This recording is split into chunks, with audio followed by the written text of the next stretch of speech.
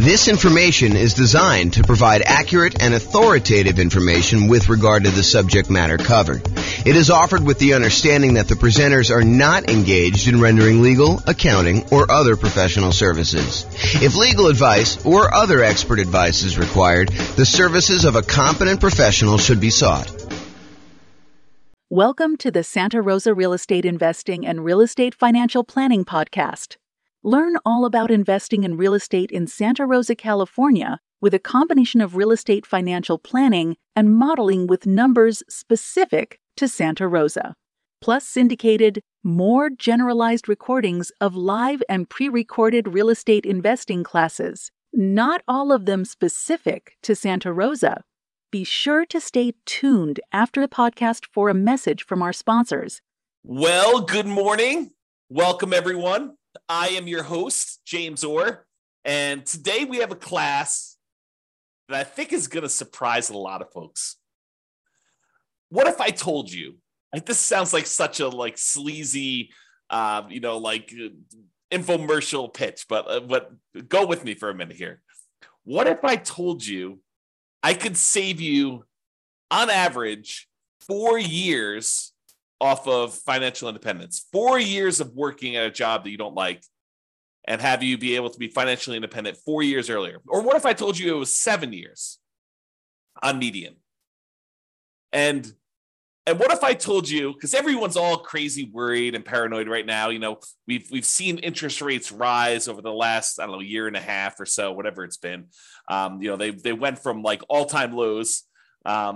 How quickly we forget that they're all-time lows, not just, lows, but how quickly we went from all-time lows to not even all-time highs. I mean, just more like reasonable ranges for mortgage interest rates, kind of in the middle range of what we would see normally. What if I told you that I could help you avoid having to deal with higher interest rates completely? Well, that is what today's class is all about. The class is called, Is It Better to Nomad, do the Nomad real estate investing strategy, which we'll talk about here, or buy rentals for cash? If you buy rentals for cash, you don't have to deal with mortgage interest rates at all. So today, what we're going to do, if I can get the screen to go, we're going to look at me doing modeling for over 300 U.S. cities.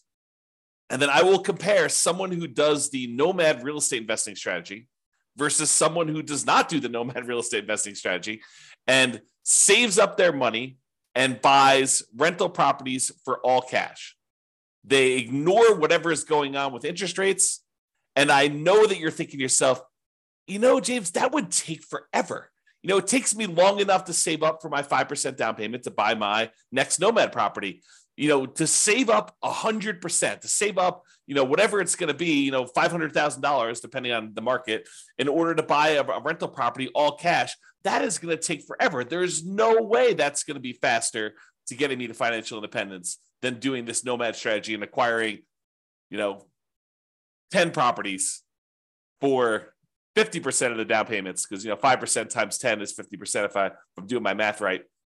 So in the same time I could save up for half of a full property, I'm able to buy 10 Nomad properties. There's no way that buying a property free and clear, all cash, saving up that money is going to get me there faster. And won't you be surprised? That's what we're going to see today. It's going to be awesome. So I modeled this in over 300 U.S. cities. And here's what we're going to be comparing. In both scenarios, I've made the assumption, and before I even go into this comparison here, I will tell you that assumptions matter. And if we change one little thing, for example, I'm about to tell you that everybody is buying an owner-occupant property first. So they're all buying a property to move into at 5% down. They're going to live there, and they're going to, depending on whether it's doing the Nomad strategy or they're buying the rentals, they're either going to live there forever or they're going to live there until they buy their next property. However, what I'm going to point out to you is if we change any assumption, if we say, look, they're not going to buy an owner-occupant property first. They're going to rent, as an example, although it's hard to rent when you're doing Nomad, but they're going to rent the property. That would change some of our assumptions. If we see properties appreciate faster or slower than what we've assumed, that will change things. If we see interest rates go up or down, that will change things. So this is a very static set of assumptions, and I'll let you see all the assumptions I have. I'll give you a link to do that But in both scenarios, getting back to the actual meat of the presentation, in both scenarios, they're going to be buying an owner-occupant property first. They're going to be buying a property. So they're save up until they have 5% down. Then they're going to buy an owner-occupant property. They're going to live there, and they're going to either stay there forever, or if they're doing the Nomad strategy, they're going to use that to kind of bounce into the next property. Okay, so in both cases, though, whether they're buying rentals all cash or they're doing Nomad, they're both buying an owner-occupant property, moving in there first. With the Nomad strategy is someone basically buying a property, moving into the property, living there for at least a year, then converting the previous property to a rental, moving into the next property with 5% down or 3% down. In this case, we're doing 5%, but moving in there with some low down payment, owner-occupant loan, living there for a year, then converting that one to rental and repeating the process until they have as many rentals as they desire. Okay, so with the Nomad strategy, I'm specifically saying they're saving up until they could buy 5% down owner-occupant properties. They're going to live in that property for at least a year and until they've saved up to buy the next property, because sometimes that's more than a year. It might take them more than a year to save up 5%. And we acknowledge that. We plan for that. We model that in our analysis. And then they repeat that until they have up to 10 properties total, 9 rentals, and then 1 that they're living in. The last one that they purchase, it also happens to be the most expensive property that they purchase because property values are going up over time, is also the last one to be paid off. So that's the last property to become free and clear, because the other properties they paid off, they're all on 30-year mortgages. They pay off after 30 years. The last one they bought is at least 10 years later. And so that one pays off after year 40. Okay. They buy the next property when they've saved enough for down payment, plus closing costs, plus 6 months of reserves for personal expenses, plus 6 months of reserves on any properties they already own to that point, and the property they're about to buy. And they can qualify for the loan based on a 45% debt to income ratio. So they have to be able to qualify. We're not just saying, you could buy a property and not qualify you. And you need to have the down payment, you need to have the closing costs, you need to have the reserves. The only thing more conservative I probably could have done is to say you need to have any negative cash flow saved up, which we're not going to go over here, but that is probably a more conservative thing for us to do. Okay. So that's what the Nomad people are doing. The buying rentals for cash people, they're going to buy an owner-occupant property. They're going to move in there. They're going to live there forever. Then they're going to save up until they buy properties for all cash with closing costs and reserves. They're not getting any loans at all except for their initial owner-occupant purchase where they move in. And they're going to buy up to 9 rentals this way. Although I will tell you, because you have free and clear properties and the cash flow on a free and clear property is so much better than buying a property with little down or even regular 20%, 25% down, you need a lot fewer of these in order to qualify to be financially independent. Okay. If you want to see my detailed modeling of all this stuff and be able to kind of mouse over on the charts and see my assumptions and drill down to stuff or see any updates, because if I change any of the numbers, those numbers will change. You can go to the link on the page. I'll put that in the show notes if you're listening to this on the podcast as well. That way you can click through and watch it. Okay. So one of the things we're going to measure is how long it takes them to be financially independent. The other thing we're going to measure is what their net worth is at year 40. So we're going to arbitrarily pick year 40 and say at year 40, what's their net worth? And also how many months or years it takes for them to be financially independent. And so I should probably define for you what financially independent means to me so that you understand what the math is. So they're financially independent when the income from their investments exceeds their expenses. And each city has its own expenses. If you live in a more expensive city, you make more money, so your savings rate is higher. I mean, the dollar amount you're saving, it changes based on what city you're in. Still the same percentage. But then the amount of money you make in different markets changes because the prices of properties in those markets change as well. So in order for you to be financially independent, though, you need to overcome whatever that income is. You need to replace the income you were making in that city. So more expensive markets, they may make more money, but they also have a higher threshold, a higher bar in order to be financially independent. Okay, so in order to replace that income, it needs to come from these 5 sources. So there's 5 ones that we're really not doing anything with in this particular modeling, but do come into play. So any passive income from Social Security, any passive income from any annuities that they might buy, and any passive income from any pensions. We're not doing any modeling with that. We're really primarily focused in on 2 sources of income for the modeling that we're doing, but those other 3 would normally count in order to see if somebody were financially independent. The 2 that we're primarily focusing on is the net positive cash flow from any rental properties. So you take all the income they're getting from their rental properties and you subtract out all the expenses they have on that property, vacancy, principal and interest payments from their mortgage if they have one. Some of these guys are buying free and clear. Any property taxes. If they have PMI, which they will if they're buying 5% down, they have PMI payments until that drops off. Any property insurance payments they're making on that, any maintenance on the properties, and any property management, although they're managing the properties themselves in this particular modeling. Okay, so any net positive cash flow, all the income minus all the expenses.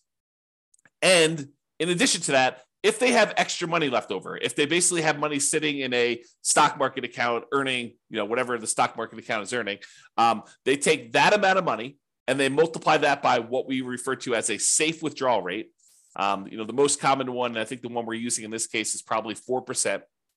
So if they had $1 million in stock, they'd be able to say $40,000 a year of that is contributing toward whether or not they're being financially independent. So we use that too for any extra money they have left over. So if they get to the point where they've bought all their properties, now they have this account balance just growing over time, that would also contribute to them being financially independent. So the sum of all 5 of those things, in this particular case, these 2, net positive cash flow from rental properties and the invested assets times the safe withdrawal rate, plus if they had this going on, which they don't, Social Security, annuities, or pensions, then all of those combined would then see if they have exceeded their income that they had from their jobs. And that is how we would define them being financially independent. Okay. So my assumptions, each city's modeling uses their median, essentially, home price and estimated rents on what the median home price in that market would be. Now, we did not apply any of our optimization strategies. We didn't apply any of the 88 strategies that we have to improve cash flow on rentals. So this is not like, hey, if you really optimize everything, then this is what it would be. This is sort of like any investor could come in and achieve these results. That's sort of what I'm looking to do here. It's not like you're buying exceptional properties. It's not like you're trying to maximize the income and minimize your expenses on your rental and applying those 88 strategies to do that. This is really just generic median income coming in. As I mentioned before, the job income does vary based on the city so that they can afford a property in that marketplace. If I said everybody makes $5,000 a month and they tried to buy a property in California, good luck. They would never buy a property because they never qualify with that 45% debt to income. So I had to adjust incomes when I modeled different markets to say, look, someone in California obviously makes more than someone in, I don't know, let's say Mobile, Alabama, which has a lower price property than California does. So in cities where they have higher income, they need more passive income, more investment income, more rental income to be considered financially independent. So to those who more is given, more is expected in order for them to be financially independent. It's another way of thinking about that. We do start everybody with just enough for a down payment to buy a 5% down owner-occupant property with closing costs. So about 7% of the property prices in that market. I set a threshold at the bottom to be at least 10K, which I'm not even sure anyone hits the minimum. But they are buying an owner-occupant property in both scenarios, whether they're doing Nomad or whether they're buying all cash. Now realize though, with Nomad, they keep moving out of it into their next owner-occupant property. When they're buying properties for cash, they live in that first property forever. And this may actually come into play because if they actually pay off their owner-occupant property, the amount that they need in expenses actually goes down. And so the amount that they need to be considered financially independent actually goes down because they no longer need to have that mortgage payment in order to be considered financially independent, which is interesting and may come into play because with the Nomad one, that's 10 years later at least, right? Once they bought their last owner-occupant property. With the buying properties for cash, they bought that property early on, and so that property gets paid off after 30 years. Interest rates. Here's my assumptions for interest rates. When buying an owner-occupant property, we're assuming they're getting a 6.5% owner-occupant interest rate with 5% down. And in addition to that, it does have private mortgage insurance. That private mortgage insurance is the insurance you pay because you didn't put 20% down to protect the lender in case you default. That's what PMI is, private mortgage insurance. Now, if they were buying rentals, which they're not, right? They're buying owner-occupant properties, but if they were buying rentals and they're paying cash for the other strategy, the rental interest rate I've made the assumption would be 7% for non-owner-occupant, 20% down, and that would not have PMI because you're putting 20% down in that case. But again, we're not using that number because they're buying properties for cash. Okay. I also assume that they're earning 7% per year in the stock market as their rate of return there. And I modeled this out for 100 years. I used to model it out for shorter, but I started doing 100 because Sometimes they'd be financially independent right after I stopped my modeling. And I was like, look, we'll just do 100 years and see what it looks like for all those. If you want to see my assumptions for any of these, go to realestatefinancialplanner.com/model, MODEL, and you'll be able to see like every different city, a whole bunch of analysis for like all the cities at once. But then you can drill down into any given city and see what my actual modeling is for that particular case, whether they're doing Nomad or buying properties for cash or whatever they're doing there. All right, so here we go. This is it. When do they achieve financial independence? So there's 305 cities that I did this modeling for, 305 different US cities. So in the baseline Nomad model, they achieved financial independence faster in 84 out of the 305 cities. So in 84 out of 305 cases, it was better for them as far as speed to financial independence goes, to get to the point where they are completely financially independent, they no longer need to work anymore, in 84 cities out of 305, if they do the baseline Nomad model, buying a property with 5% down, moving in, live there for a year, converting it to a rental. Okay. In 10 cities, it didn't make any difference which model they took. So 10 out of 305, which is what? I don't know, 3% maybe? About 3% of the time, didn't matter what, you could have picked either, doesn't matter. But in 84 cities, it was better for you to do Nomad, which means that in 211 cities, about 2/3 of the time, it was better for you to buy an owner-occupant property and then save up money forever, it seems like, in order to buy a property for all cash, then use whatever extra money you have saved up to then save up for the next one that you're going to buy all cash, and repeat this until you're financially independent. It was faster for you to be financially independent if you did that 2/3 of the time in 2/3 of the cities by doing the all cash model. That's crazy, right? I think this surprises a lot of people. They're like, wait a minute, how is that even possible? It's going to take you forever to save up this amount of money in order to buy the properties for all cash. And I'm telling you, it surprises me. But the challenge is this, right? Like, I think a lot of folks, they assume maximize leverage. Get into the deal as quickly as you can, get onto the property so that you kind of let your properties appreciate with you.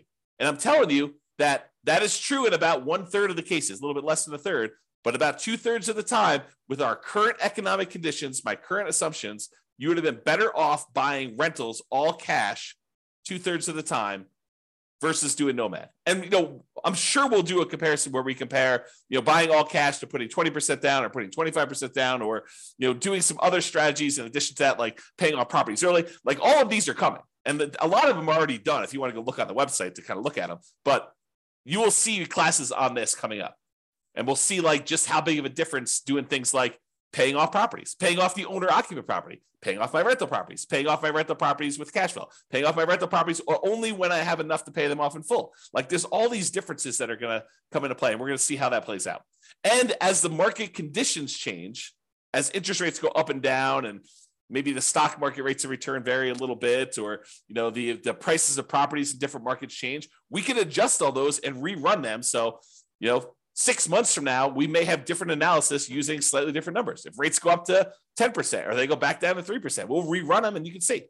Okay. All right. So shocking, but 211 cities, it's better to do the owner occupant than to buy up to nine properties, all cash, than it is to do Nomad, which is 84 cities. And here is the distribution of when they actually end up being financially independent. It looks like there's a lot of clusters right around here when they pay off their first property. So for a lot of these situations, there's a lot of them that become financially independent when they were otherwise buying properties for cash when they pay off their owner-occupant property completely, right? Because that happens after 30 years. And so right after this 360-month period, there's a big bump of a whole bunch of them becoming financially independent. And you don't see that for those doing Nomad because that happens at least after month 480, sometimes even longer. Yeah, but you can see this distribution.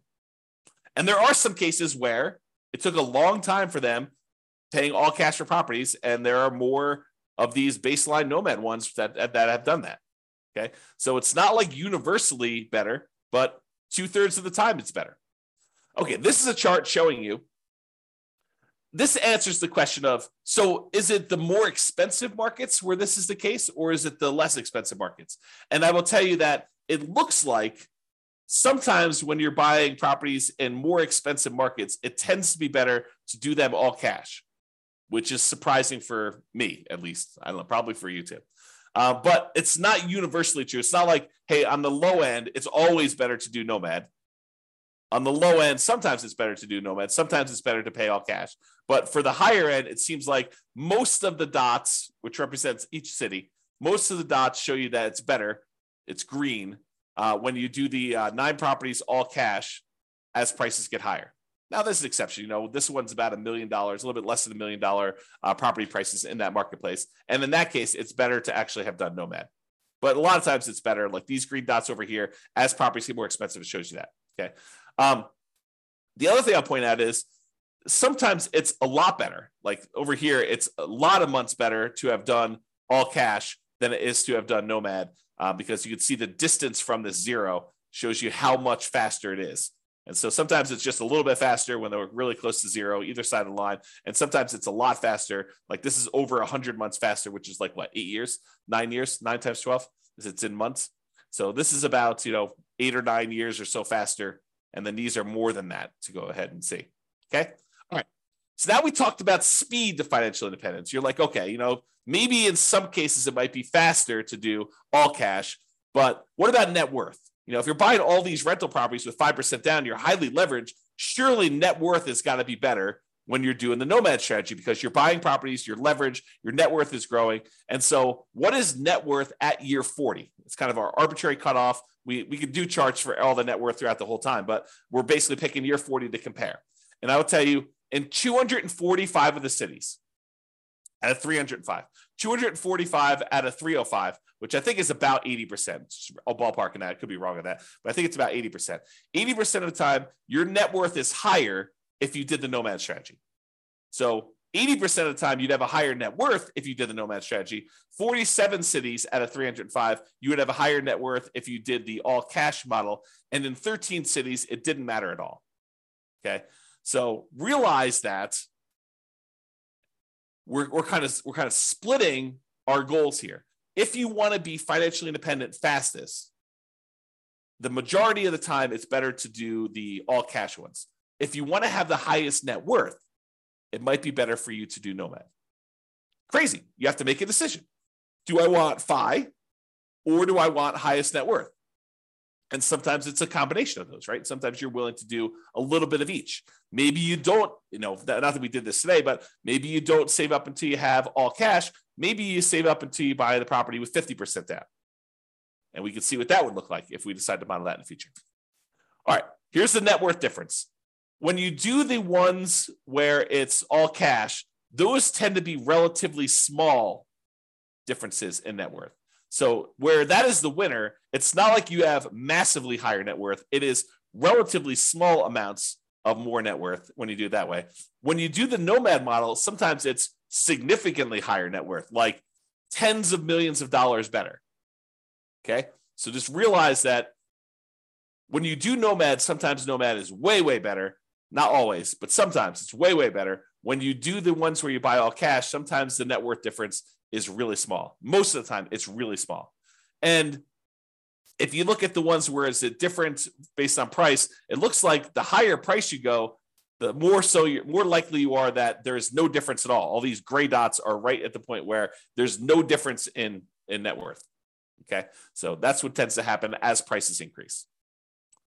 All right, in a couple cases where you're doing the Nomad strategy and you're only putting 5% down and we're only making sure that you have 6 months of reserves and we're not optimizing for cash flow at all by using any of the 88 strategies, and you're buying basically median properties with what rent would be on those median properties, in those cases, we've seen 9 cities, 9 of the 305, where you actually run out of money at least at one point or more when you're doing the Nomad strategy. Now, we could solve this problem, right? We could decide, hey, look, we're about to buy a property. It's going to have some negative cash flow because we're only putting 5% down in that particular marketplace. We could set aside the negative cash flow that we would need before we buy the property, be more conservative. And in that case, you are not likely to run out of money at all. Or you decide to go buy slightly better properties or buy down the interest rate or, wait until or do something to improve your cash flow, like do a short-term rental instead of doing a traditional long-term rental or whatever you could do in order to improve that. There are strategies we could do, but there were 9 cities with our really basic modeling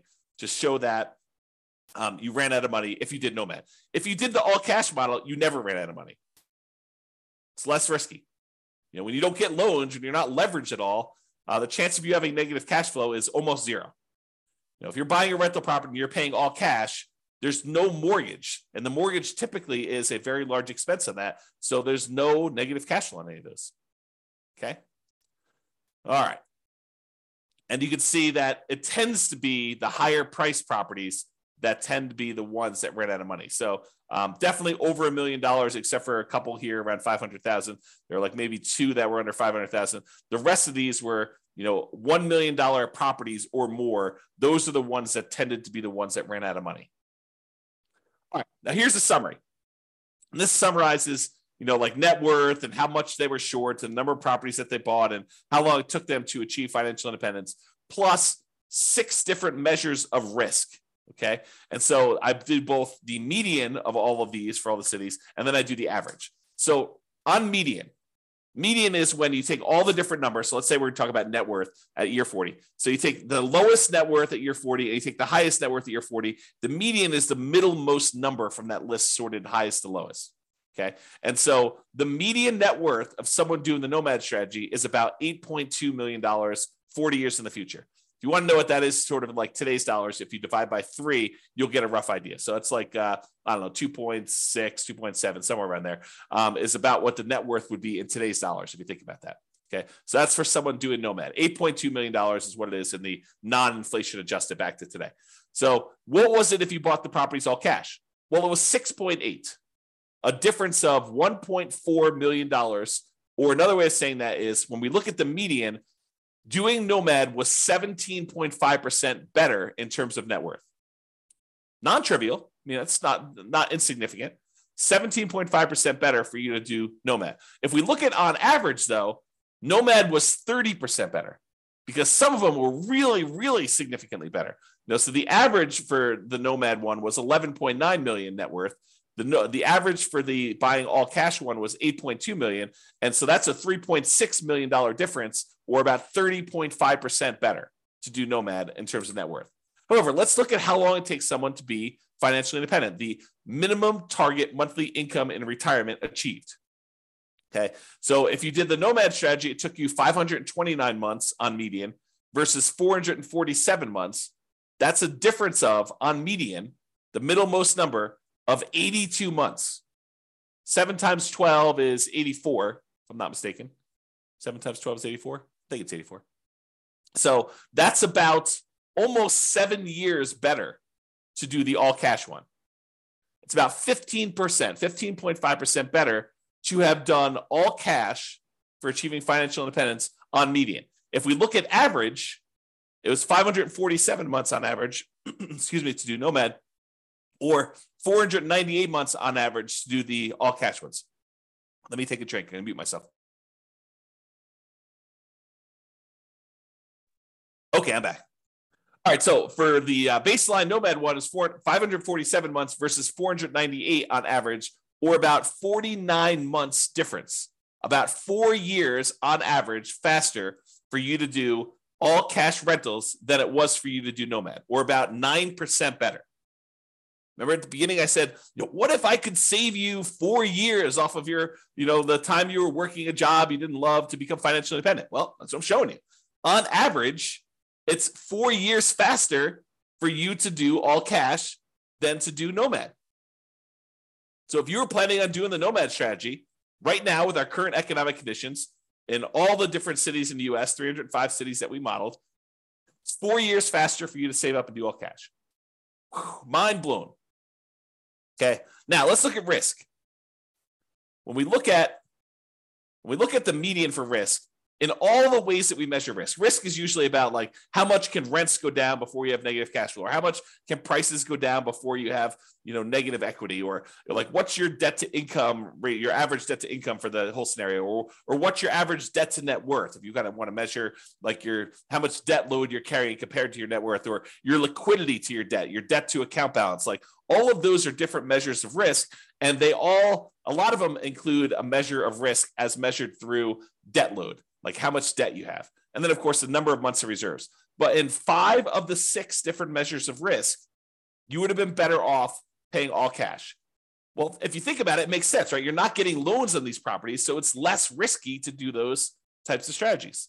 If you don't have any debt at all, your debt to income is going to be better, right? If you don't have any debt at all, well, you do have debt because you're buying the owner-occupant property at first. But if you only have one property that has debt and 9 of the other ones don't, then you're going to be less risky. If you only have one property with debt, 9 of the other ones don't, your debt to net worth is going to be better, or your debt to your account balance is going to be better. And so in all those cases, both in average and median, it is better, less risky for you to buy the properties all cash. So with less risk, you also are financially independent faster. However, when you take on this more risk, you end up with, on average and on median, a higher net worth. Not universally, there's somewhere it's different, but most of the time. Okay? All right. So now, just a reminder, we've been talking about like this median property and the rent on that median property. We could go and apply all these 88 strategies that we have to improve cash flow, to improve these numbers for those with the rentals. Okay? We're basically using median price properties and what rent might be on those in each of the market. You, as an individual, should be able to choose and do better than what I've talked about.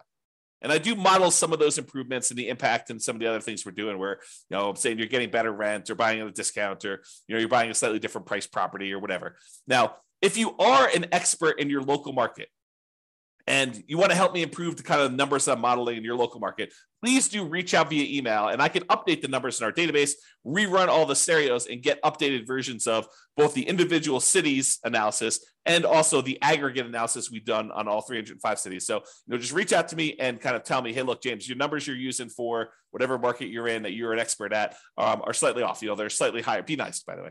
But they're slightly higher than what they should be, or they're slightly lower than what they should be. I'm not looking for like the best case of, well, I did this deal 3 years ago and it was amazing, and so we should use that for the modeling. No, what I want to use is numbers that any real estate investor could go in and achieve. I don't want to set this bar and say, the top 5% of investors in that market who are just like destroying it, they're crushing it, they're doing like most amazing that they possibly can. I don't want to use those numbers because it's unrealistic for others to achieve that. So I want to use the numbers that any real estate investor that goes into that market could use and realistically achieve. But if you want to come help me and do those numbers, great, let's do those. Let's improve the numbers. We'll do the analysis again for all the different models we've done for your city. And then it'll also update automatically and all the aggregate stuff. So if you are, reach out and do that. Now, when you're doing the Nomad strategy, where you're buying a property, 5% down, you're moving into the property, you're living there for at least a year, you must be buying properties in that local market. But when we're buying properties all cash, or we're buying properties even with 20% down or 25% down or 15% down, non-owner occupant investment properties, and we're not moving into them, we technically don't need to be buying in those same marketplaces, right? If you live in a really expensive market where the economics of buying rentals are really hard to make work, like you're buying properties where the rent is really low compared to what the price is, and you can't make them cash flow, you don't have to buy in that same market where you live. You could say, why don't I go to another market that has better cash flow economics and buy those properties elsewhere? So if you're doing Nomad, you have to, by definition, do it in your local market, unless you're willing to move markets, and then you're not doing it in that market anyway. But if you're doing it in your local market because you're doing Nomad, you have to be buying properties because you're moving in and living there. If you're doing any other strategy where you're buying investment properties, non-owner occupant properties, all cash, 20% down, 25% down, 15% down, 50% down, 75% down, doesn't really matter. You could buy in better markets and improve your cash flow. So it should be better than what we're even showing. Okay. So I just wanted to point that out as an obvious point, but hopefully it's obvious to you. All right. So in conclusion, in our current market conditions, current price, current interest rates, current rents in 305 US markets, using what I would consider to be less than ideal median price to rent properties, buying properties all cash, tends to outperform the Nomad strategy for speed to financial independence and lowering of risk. However, you tend to have a higher net worth when you do the Nomad strategy. So your standard of living, another way of saying this is your standard of living in retirement will probably be higher when you do the Nomad strategy. The market does matter though. In some markets, it's better to buy all cash, and in others, it's better to Nomad. Generally, getting loans, especially 5% down, high loan to value, tends to be riskier whenever we measure risk with debt. So it's best if you look at your specific market and apply as many of the 88 cash flow improving strategies as practically possible to improve on your own implementation. And you can go to realestatefinancialplanner.com/model to drill down into your own city and see this. That's all I got. Hope you enjoyed it. Hope my kind of like sleazy sales pitch of what if I could show you a way to not be working for 4 more years? I mean, I do feel that's true, but I also feel like it just sounds sleazy, right? So I hope, though, that motivated you and you were intrigued, as I was, with this particular modeling of the real estate investing stuff. So this has been James Orr. Have a great day, everybody. Bye-bye for now. With home prices up, mortgage interest rates up, and rents up, but not quite enough to counteract the higher prices and interest rates. Cash flow on rental properties in Santa Rosa is harder than ever. Book a call with the Real Estate Financial Planner to apply our proprietary 88 strategies to improve cash flow on your rentals. See the show notes for a link to schedule your call and improve your cash flow today. If you're a real estate agent, lender, or professional in Santa Rosa that wants to help our real estate investor listeners, consider reaching out to learn about collaboration opportunities with this podcast. We'd love to add more value to our listeners by having you assist our investors buy, sell, and finance their real estate investments. See the show notes to schedule a call to discuss collaboration opportunities.